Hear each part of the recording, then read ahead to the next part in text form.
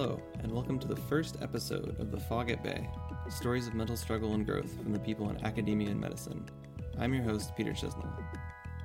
Some mental health issues can appear very dramatically with psychotic episodes or grand mal seizures, but with most mental health issues, it can actually be really hard to see that anything's wrong at all. Even when people do notice, there's always a host of excuses for not worrying, like, work's been very stressful for them recently, or, exams are coming up, I'd be a little on edge too. Sometimes it takes something big happening to make everyone wake up and see, yeah, there's a problem. This very thing happened to a woman we interviewed, who we'll call Solei. Here's her story. I'm trying to remember what the timeline really looked like. I think that it started off the way it starts off for lots of people, which is that you get to college and you get overwhelmed. You try to do too many things. And people cope with that in different ways. Some people, drop some things, like just narrow in onto the things they really care about. Some people are really good at juggling a million things. Some people just become mediocre at everything. I probably cycled through some versions of those. And at some point I just kind of shut down. So whenever I had a weekend where I just had too many things to do, I would just sleep all weekend. I would hide and sleep all weekend. And it was just coming to the point where for one of my classes where I would have these big weekly assignments, every single one of them was turned in late. And that was one of the tipping points for me. I think at some point I realized that it was just unsustainable, that that semester was just too much work, and that I needed, I was just not picking myself up.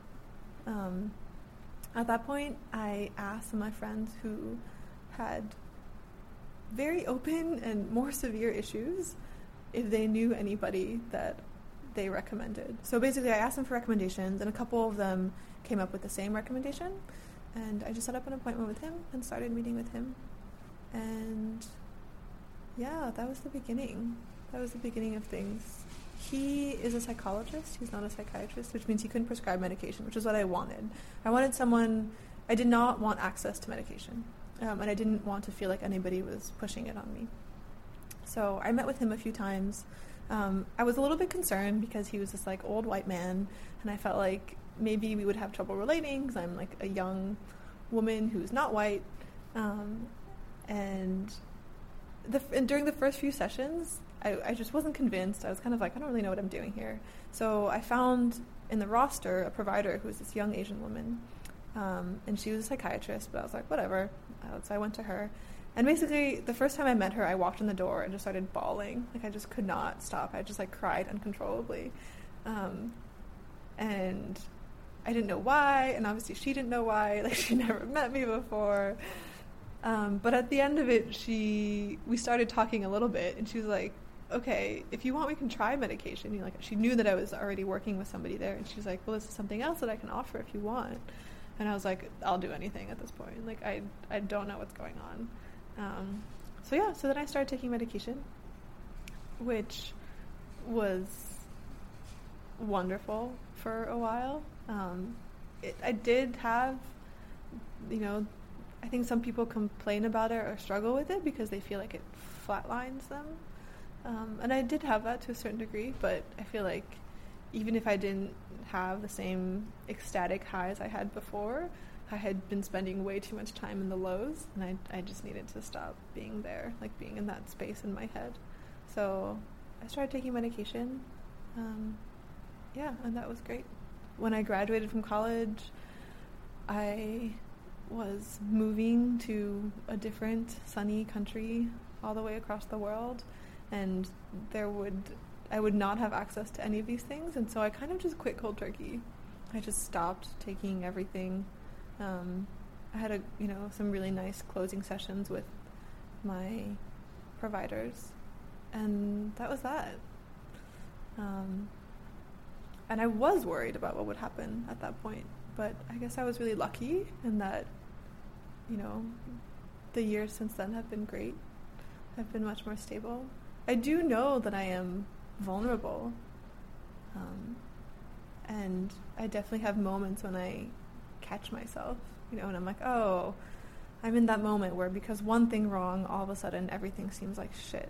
Like everything just gets pulled into being negative.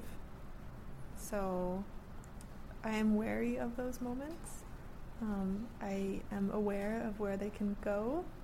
I have never been back to that particular place in my head, which is good.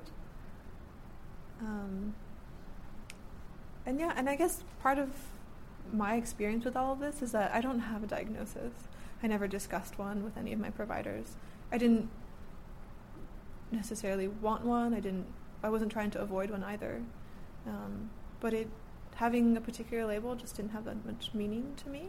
And that's not the case for everyone. For some people, they need it for insurance purposes, or they need it for, their own personal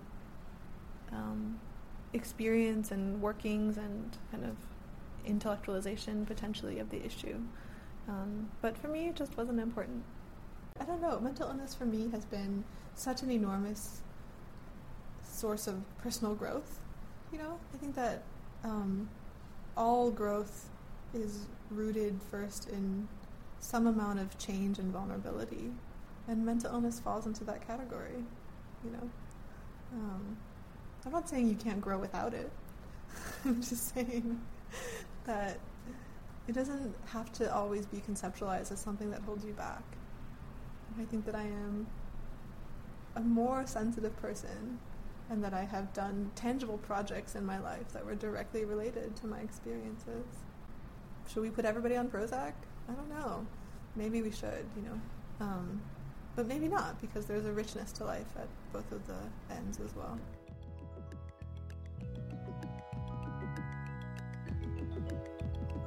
We would like to thank Solei for sharing her story with us on this episode, and thank you all for listening. Production for this episode is by Lei Kodama and Dimitri Rumis, and the music was by Atlas Sound.